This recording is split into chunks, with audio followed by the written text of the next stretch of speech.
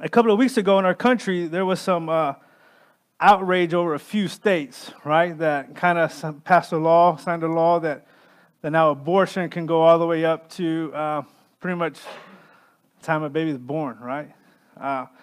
Really heartbreaking, devastating, right? And it was just amazing how, actually sad, when people were applauding at the fact of that, right? I mean, a room full of people that stood up and cheered that you can now take a baby's life. I mean, we shouldn't share at all about abortion, but to say you can wait all the way up until the baby is born to take a life. Right, the homosexual agenda, it just seems like everywhere you go is being pushed down on us, right? Commercials and movies, and even in school teachings, they want you to teach the stuff, indoctrinate it, so it looks like it's normal now for our kids, right?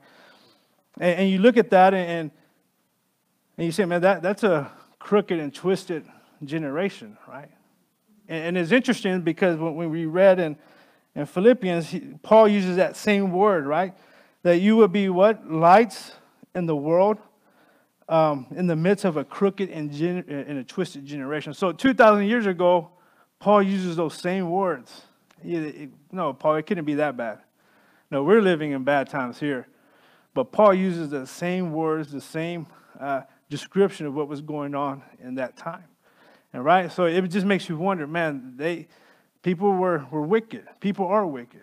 Without God, we are just sinful people, wicked people, right? We don't even need Satan to lead us. Just our nature just leads us to depravity. So here Paul uses the same term, a crooked and twisted generation. So for us, in our day,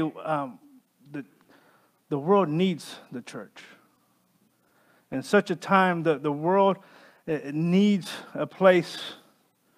That's why people are running around and doing crazy things, because they're searching, they're seeking, but they're seeking in all the wrong places.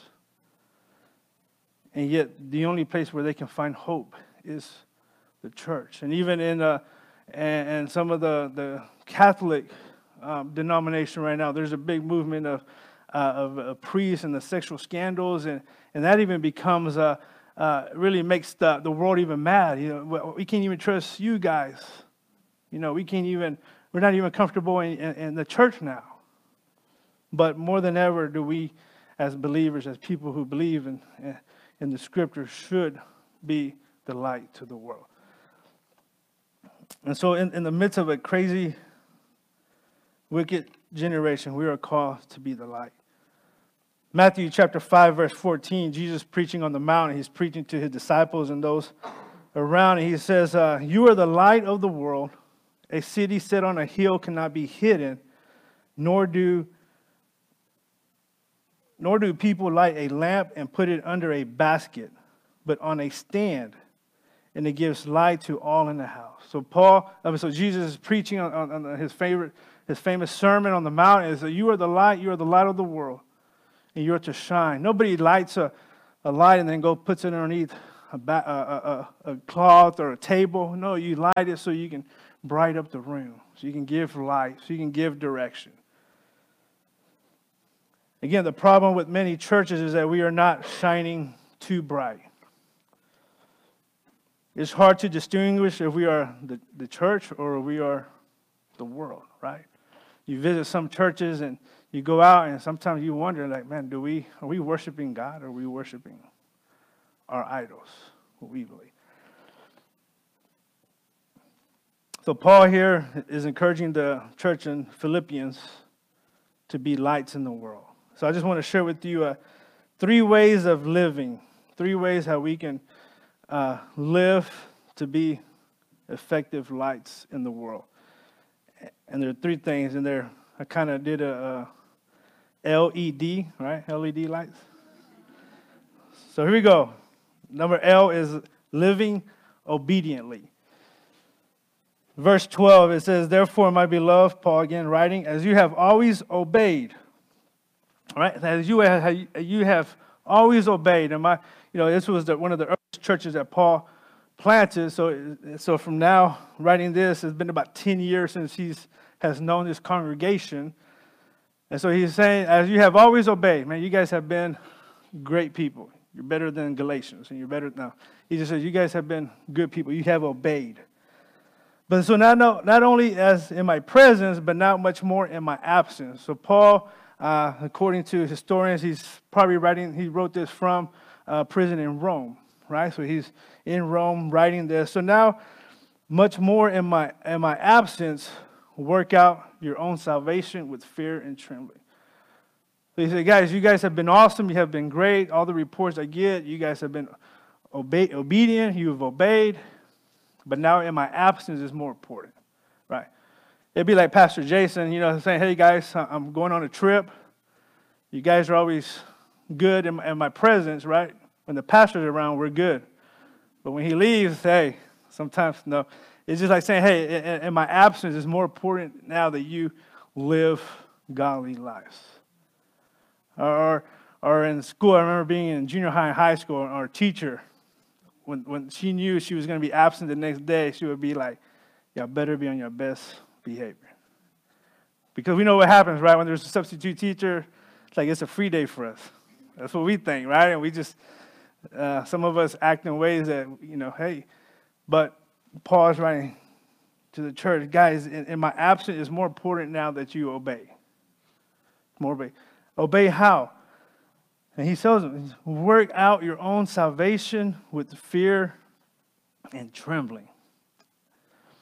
So just make this clear. Paul is not saying to work for your salvation, right? Bible doesn't teach that. Bible doesn't teach that we earn our way to heaven or we earn good merits with God or we earn his love. But he's saying that if in salvation, because as we were talking earlier today in Sunday school, the gospel is about more than just saying a prayer. It's about understanding that you are becoming a new person, that there's a heart transplant taking place, that you're becoming a heart of stone to a heart of flesh, and now you're being imputed with God's righteousness, and now the things of him and the kingdom are in you now. And so that's going to produce works of salvation. Now, because you're saved, you're going to produce things that go along with your salvation. It's going to cause you. That's why when you meet somebody who says they've been a Christian for 2-3 years, even a month, if there hasn't been a change, an excitement, or something different about that person, you would have to question, was there really a salvation that took place? Was there really a conversion? And so Paul is, again, work out your own salvation with fear. With fear. That's one of the issues with churches. Many people go into doors and we walk in like if we own the place. Like, hey, we're coming in to worship me. We're coming in to worship my God. No, folks, this is about the holy God, the sovereign, the righteous, the one who took our place on the cross.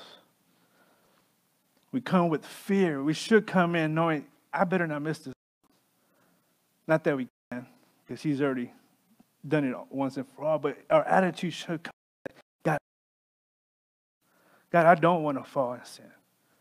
God, I do want to be obedient. That should be our hearts and our desires, even in our daily living. That's what Paul said. Even in the midst from my absence, you should desire, long to serve the God. Come with fear. It is a fear of, I'm afraid, but then also a reverence. Just, God, you're holy. I get to come in your presence. I get to come. You saved me. Not because of my works, not because I figured it out, not because I was good, just because of your love and your grace. You saved me. So I come in that fear and that reverence.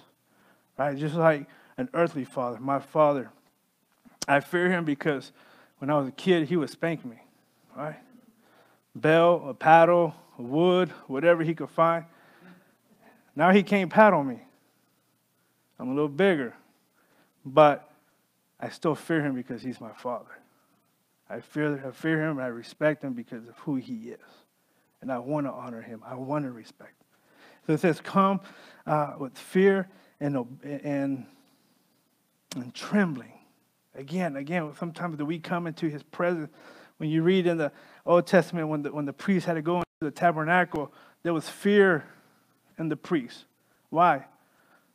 Because if he was wrong or if he messed up, they would tie a rope around his leg in case, he did something wrong. They would just drag him out. And we should come into his presence with that trembling that I'm in his presence. I know we sing about it. We sing songs a lot about it. Holy Spirit, come. You are welcome. Is he really welcome?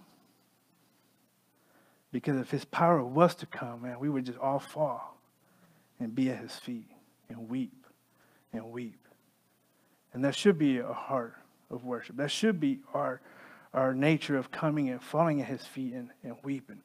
But again, a lot of us, and it's going to go back to what we studied today, we just don't know Scripture, so we come into the church thinking, we're here for me. I get to worship me. I get to worship the way I want. I go to this church because I like this and I like this and I like this. And we end up worshiping idols and a false God. And Paul is reminding Philippians, again, a twisted and crooked generation, hey, obey. Obey. And how are you going to obey? How are you going to live a life of obedience? Is by working out your own salvation. Notice he says your own salvation, right?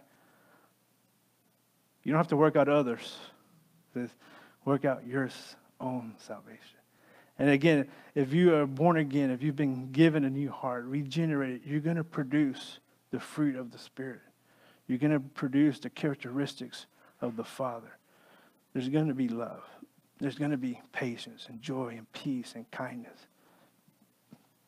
And so Paul is saying, work out your own salvation, fear and trembling. Salvation is not just a one-time thing, right? God came into my heart, but no, it's a daily thing. You have to work for it, right? Get in the Word. We have to come and fellowship with our brothers and sisters, right? It takes practice. It just doesn't happen overnight. It takes work.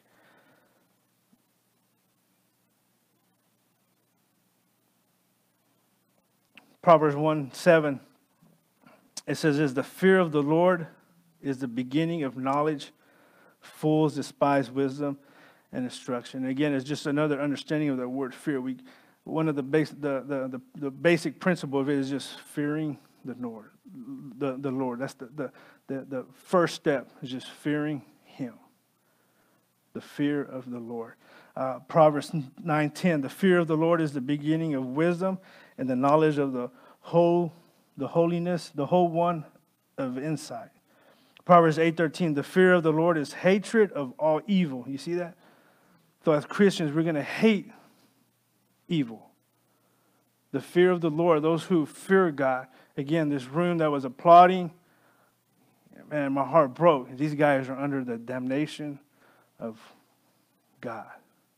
Unless they repent, God will have His justice upon them. Proverbs 10:20, the fear of the Lord prolongs life, but the years of the wicked will be short. Fear, reverence, trembling, and awe. We work out our salvation in that way. In that way, we will be living a life of obedience, right? Because when you fear the Lord, when you reverence Him, you're going to obey Him, right? And there's so much we can go into details as what we should do and where we would go. But that's why when you hear people taking the gospel out, going on missions, is because they fear the Lord and they're in reverence. I know for me, my time and when I lived in Guatemala, I would sit outside my balcony, and my view was this volcano about 30, 40 miles in front of me. And at night, you can just see the lava just splash and sprue out. And it was just a beautiful sight. You know, you don't get to see that here in the East Texas of the country. But I would just sit out and drink my coffee, and I would just look at that and just say, God, wow. I was in awe. And I would tremble sometimes. I said, God, you created this. You formed these mountains to work in a way that nobody can really understand why they work and when they erupt and how it functions. And then you allow me to be a part of your kingdom. All right. So I would just sit there and drink my coffee and just be in awe. God, you're using me. You're using me. Again, you formed these mountains. You don't need me. You don't need any of us. The way you make this volcano work on its own, you can bring salvation on your own. You can use better things. But in awe, I'll just sit there and just drink my coffee and just thank you, God. Thank you, God. Verse 14 and 15, Paul then writes, he gets a little bit more deeper. It says, then do all things without what? Grumbling or questioning.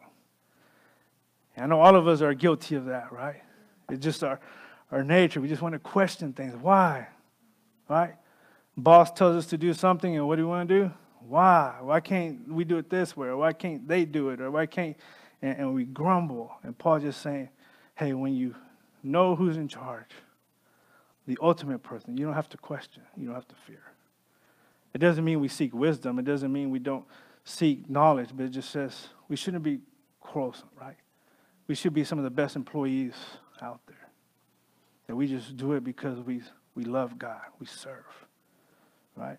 And that's hard because our nature is we want to be in charge. We want to give our opinion. We want to do things the way we feel. And so that would probably disqualify all of us. But one of the themes in Philippians is the word joy. Paul uses that word a lot, joy. Joy. You can't have joy if you're always arguing, right? You can't have joy if you're always questioning or you just have joy in what you do. Hey, at work, have joy. Hey, when your boss tells you to do something, or your teacher tells you to do something, or mom and dad tells you to do something, you just do it with joy. Do it with joy. Philippians 2, 1 through 4, let's go back a couple of verses.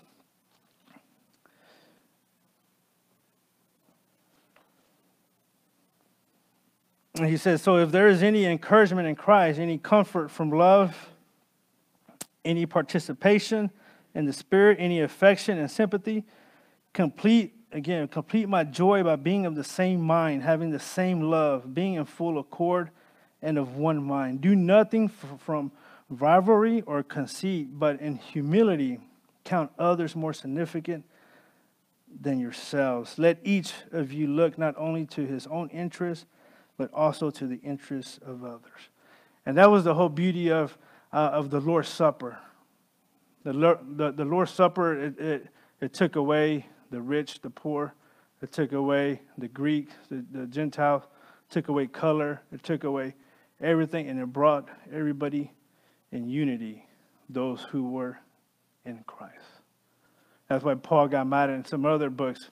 Hey, you guys eat so much, but you let the poor by themselves. If you're going to do that, eat at your home or invite them over. When you come to the table, you come in unity. You come together. That's the whole beauty of the gospel, that it breaks down walls that we have put up. And so Paul here says, put others before you, right? That's being obedient. That's not always asking questions, or why do we got to do this, or why do we got to sing this song, or why do we got to sing this way? And hey, let's come together and let's be unified. Let's be unified. That would be obeying Scripture. And that's the beauty of the Lord's Supper, that all those who trust in Jesus, no matter your ethnicity, no matter your economy, no matter where you come from, the region, the blood of Jesus united us together, that we can all partake in the gospel. But to love and to serve others will require less grumbling and less disputing, right? Paul calls us to do that. And he goes, why? And he goes, because we are children of God, to be blameless, innocent, without blemish. Why do we do it? Because we're children of God. We're God's children. So if God is a God of love and peace and joy, then we're his children. So we display those characteristics. As some of you know, I was adopted, so So I don't know my biological parents, but my dad is amazing because growing up, people would always say, you look like your dad. You do the things like your dad. And I said, but we haven't really no DNA together. But no, because he set the example for you. You learned his ways. You saw him and you learned. And so there's things that I do just because he's my dad. And it's the same way. If God is your father, again, he's going to put a new heart in you that reflects his heart. And it's going to cause you to do the things that he does. And so those are times where, hey, if you look at your life in the mirror and you wonder, do I look like the Father? That'll be a time to ask, are you really being obedient or are you not? And I hope you would examine yourself. That's why he said, examine yourself, work out your own salvation to see if you are of God. And so you might say it's hard, it's impossible to live obedient. It is hard, right? But we still have this flesh in us, this flesh of we're trying to die to, we're trying to get rid of. And so it leads to next one is the E. And it just says empowered by God. Right? We have to be empowered by God. Verse 13. What does it say? For it is who? For it is God who works in you both to will and to work for his good pleasure. So is it our strength? Is it our ability? Is it because we have figured it out? No. What's the answer? It is God who works in you both to will. So to even to come up with the idea, that's him putting it in you, and then to put it into action, to actually give you the strength and energy to work it out is all because of him, right? And that's the only way we can live a life of obedience, is if we're empowered by God. Ephesians 2:10 says this, for we are his workmanship, created in Christ Jesus for good works, obedience, things of God, which God prepared beforehand that we should walk in them. Right? So it is God who has prepared them, prepared all of our steps. He has guided, leaded for his good works, for his pleasure, for his glory. Again, Galatians 2:20, for I have been crucified with Christ. It is no longer I who live, but who? But Christ who lives in me. It is Christ who is in me. In the life I now live in the flesh, I live by faith in the Son of God, who loved me and gave himself for me. It is God who puts into us the will and the ability to work for his good pleasure. It's all God, right? Ephesians 2:8-9, for by grace you have been saved through faith, and this is not of your own doing. It is the gift of God, not a result of works, so that no one may boast. So it's all a work of God. So Paul's telling the congregation in Philippi, hey, we live life of obedience, but it's because of God. You need God. God has to be in your life. And the beauty is God has reached down and rescued us. Not because we look cute, or we grabbed his attention or he needed us. It's just because of his love and grace, his mercy. He reached down and rescued us. And then he put inside of us his spirit so now we can live an obedient life. But it's empowered by God. It's all a work of God. But how does that happen? How do we live a Holy Spirit-filled life? I know in the Baptist world we kind of shy away from that word Holy Spirit, but we need the Holy Spirit. We need him daily. We need him to be saved, and we need him to continue being saved daily. We need the Holy Spirit. Jesus even said it's better for me to leave because the Holy Spirit would come and now it would dwell on you. It would dwell in you. Now you would become his temple, and now you would do great and mighty works. So to be empowered by God, which leads to the letter D.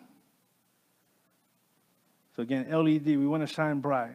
LED lights, man, they shine bright, they last long. And it says D is just devoted to the word. So if you notice, there's like a shame that comes, how do we be obedient? Well, you need God, but then how do you find God and get God? It's through the word, right? Devoted to the word. Verse 14, and we're going to read back a little bit. Do all things without grumbling or disputing, that you may be blameless and innocent, children of God, without blemish in the midst of a crooked and twisted generation, among whom you shine as lights in the world. Then verse 16, holding fast to the word of life, so that in the day of Christ I may be proud that I did not run in vain or labor in vain. Hold fast. Paul's telling the Philippians, remember that time, they didn't even really have books like we have books. They just had copies, little maybe pages of certain parts of the Bible. So they didn't have this complete book that we have. And Paul is reminding them, because again, he's writing the Bible in jail, so he's like, the things you do know, hold fast to it. Hold it dearly. Hold on to it, for it is the word of what? Life. This word is, Hebrews says, is active, sharper than a two-edged sword, right? It penetrates, it separates. Romans 1 says, for what is the power unto salvation? So he's telling the congregation, get into the word. Get into the Bible. This is your life. This word we are called to hold fast, to treasure it. This is the bread of life. Jesus said, I am the bread of life. God's word is not a directional book. This is not a book of directions on how to navigate this world, but it's a book of God, about God, how to understand God and how to love God and how to worship God. Again, it's not about how we can figure out our journey, our life, which if you read it, it will give you direction. But that's not the primary purpose. We don't come to it so we can figure out what I need to do in 10 years or 5 years or 20 years. We come to it so we can say, God, who are you? God, what are you doing? And how can I get involved? How can I be a part of your work? Why? So I can be obedient. So I can be obedient. So I can be empowered by you. Again, do we come before this book with fear and trembling? Again, when we open it, do we come like, man, I have God's words here. I have his breath. It comes alive when I read it. Or do we just grab it, what do I feel like reading today? Man, do we come in fear? God, I want to see your face in this book. I want this book. It's like honey to my lips, right? I need it. It's like the air. I need air. I need this book. But the sad thing is, in our churches, if you were to do a survey, we lack biblical literacy. There was a study from the Christianity Today, a little research from them, and they just titled it The Sad Statistics. And it says this: Christians claim to believe the Bible is God's word. We claim it's God's divinely inspired, inerrant message to us. Yet despite this, we aren't reading it. A recent Lifeway research study found only 45% of those who regularly attend church read the Bible more than once a week. So only about 45% who attend church weekly read the Bible once a week. Over 40% of the people attending read their Bibles occasionally, maybe once or twice a month. Almost 1 in 5 churchgoers say they never read the Bible, essentially the same number who read it every day. Because we don't read God's word, it follows that we don't know it. But it's more than simply not knowing stories from Scripture. Our lack of biblical literacy has led to a lack of biblical doctrine. Lifeway research found that while 67% of Americans believe heaven is a real place, 45% believe there are many ways to get there, including 1 in 5 evangelical Christians. More than half of evangelicals, 59%, believe the Holy Spirit is a force and not a personal thing. In contrast to the Orthodox biblical teaching of the Trinity being three persons and one God. As a whole, Americans, including many Christians, hold unbiblical views on hell, sin, salvation, Jesus, humanity, and the Bible itself. There is little excuse for anyone living in the Western civilization, particularly Christians, to not know or read the Bible. 9 out of 10 American homes have at least one Bible. The average American, Christian or not, owns at least 3 Bibles. And technology has put Bibles at our fingertips wherever we are. You can download the Bible for free on your smartphone. Right? And then it says, in contrast, most Christians desire to become more mature followers of Christ.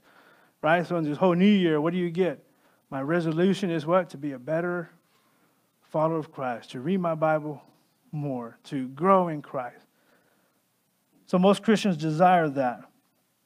But then again, Lifeway Research found 90% of churchgoers desire to please and honor Jesus in all I do, but almost 60% agree with the statement, throughout the day I find myself thinking about biblical truths. It's striking that while most of us desire to please Jesus, few of us take the time to check the Bible to find out if we are actually doing it. And so again, as Christians, how do we know what is obedience? How do we know what are the things of God? How do we know what God has commanded us? Unless we read the Bible. Unless we take hold of it. And then it says, that is what is happening around our churches. We have churches filled with people who do not know the Word. Brothers and sisters, let's get in the Word. Again, if I college students, I always work with them and mentor them. If I can just give you one thing, and even to adults, and if I can go back and be a better student of the Word, if I can be a better student of this Bible, even in my teen years, if I would have just took the advice of my parents and say, man, let me feed on this Word. Let me feed on it.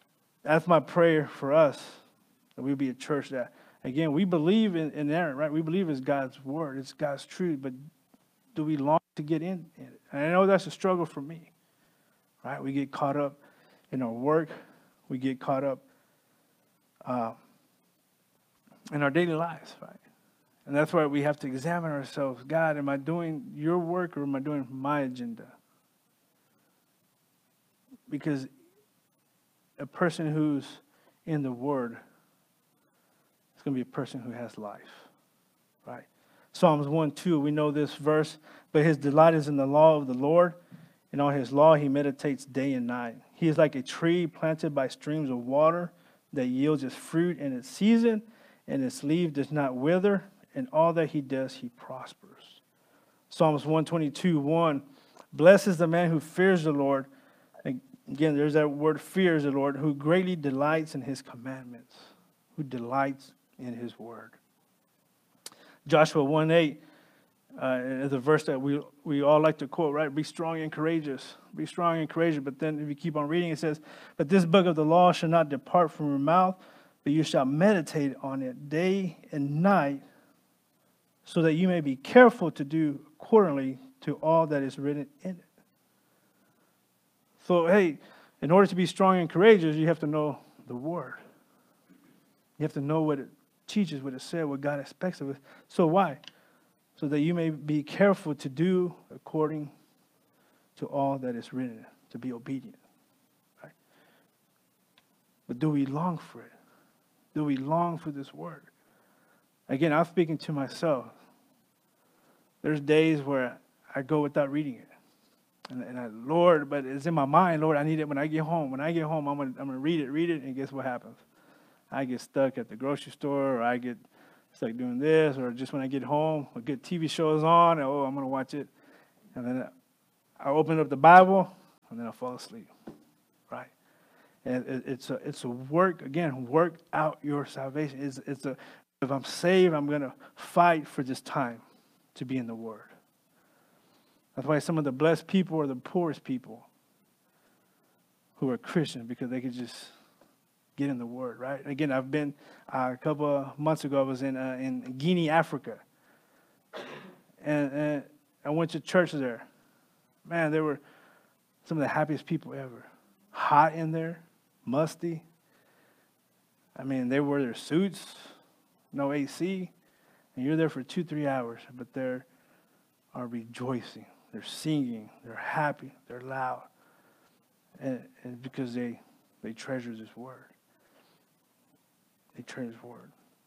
Next month, I go to a place in China where it's illegal to have Bibles. You might have seen in the news where they're killing, torturing pastors. They're shutting down churches in parts of Asia, and again, yet they're still going to church. You ask them, what do you want? We want the Bible. We want God's Word, right? And again, I sit home with 2-3 copies on my desk and different versions and different colors. And do we long for God's Word? Do we depend on it? Luke 8, the parable of the sower, we know that, right? The farmer throws out seeds, right? And the seed is the Word of God. Verse 14, it says, Luke chapter 8, verse 14, and as for what fell among the thorns, they are those who hear, but as they go on their way, they are choked by the what? By the cares and riches and pleasures of life, and their fruit does not mature. Right? So here's kind of, you could say this person might be a Christian.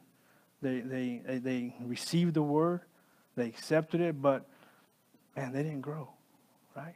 They didn't grow like in Galatians 5:25, the fruit of the Spirit. They just didn't grow in that way because why? It says there, the cares and what? And riches of pleasures of life. They were too busy trying to work on these things. As Francis Chan said, man, one of the scariest things for Americans is that, man, we're going to succeed at things, but we're going to succeed at things that don't matter in the kingdom. It's better to succeed for the things that will carry in the kingdom.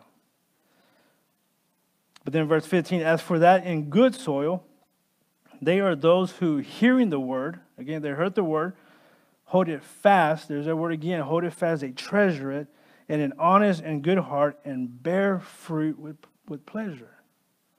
So a Christian, again, someone who's been born again, is going to have a heart, a desire for the Word, to grow, hold it tightly, and then you will produce fruit. Obedience. You will produce the works of Christ.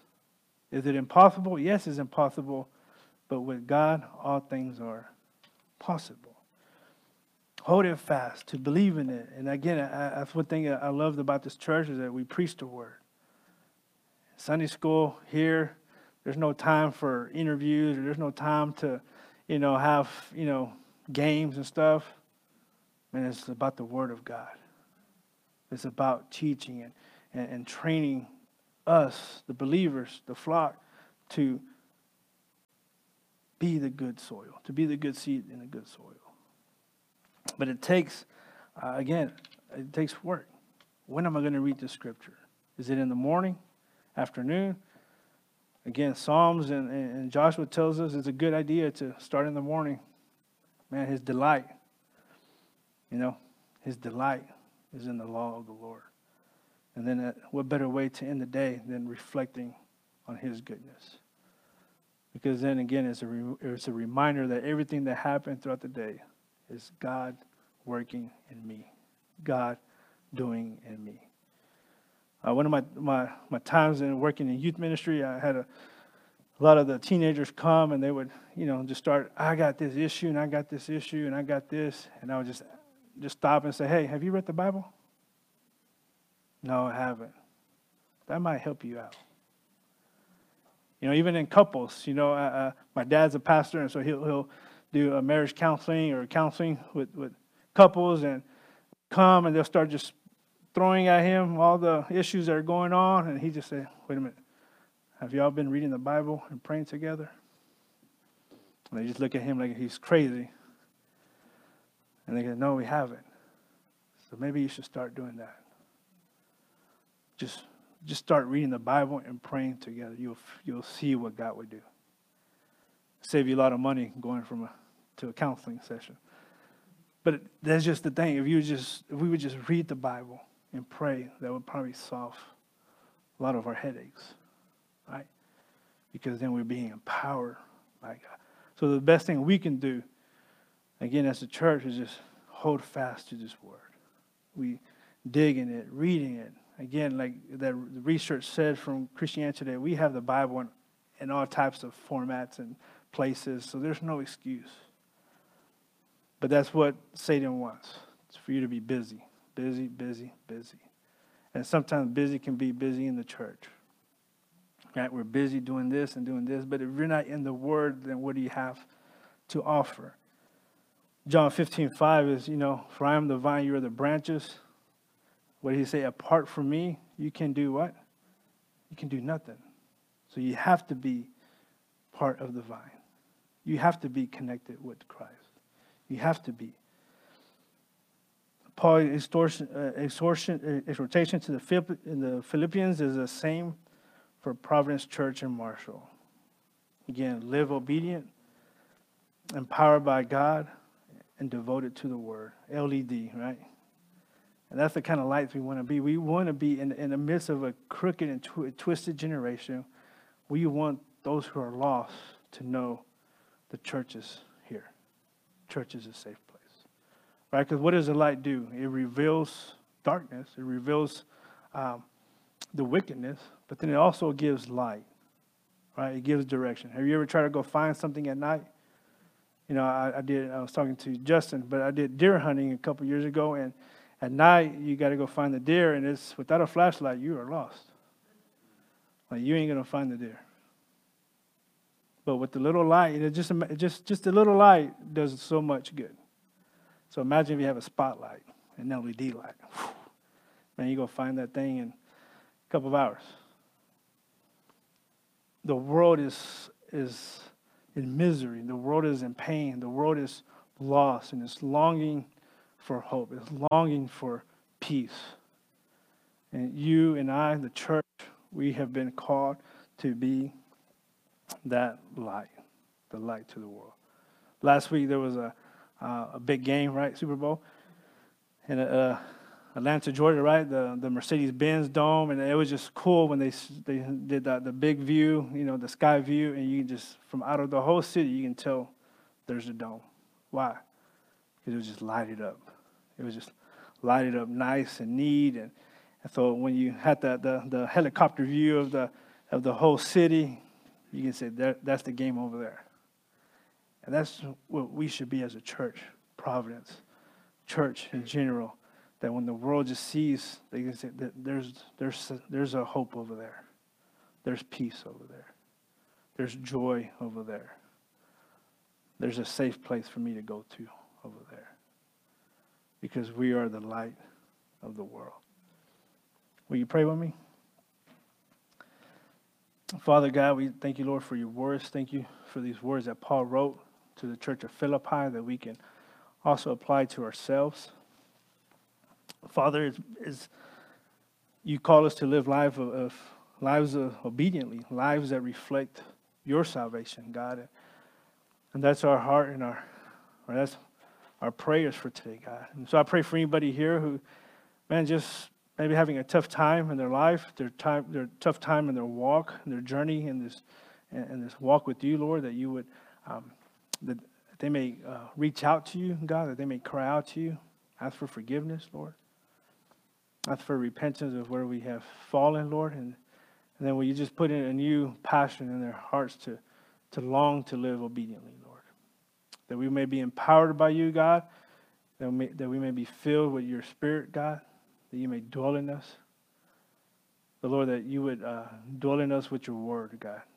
That we would be people, that we would be your sons and daughters who desire your word, God. For there's truth there, Lord. There's life. It brings life to us, God. It convicts us, Lord.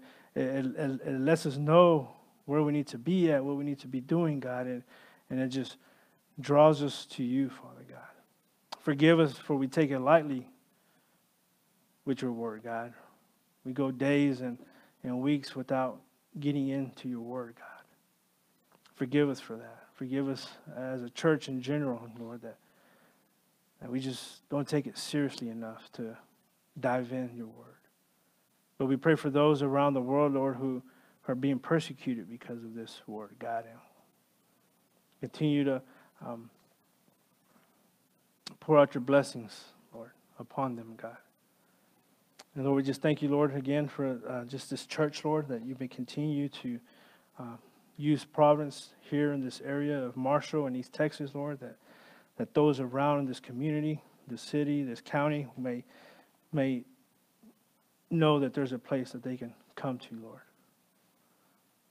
Lord, that there's a church here that truly loves you, that truly worships you, Father God, and that people in this community can come and be a part of that, God. We pray for that. And Lord, just thank you for being good to us, Lord, merciful to us. And we pray this in your precious name.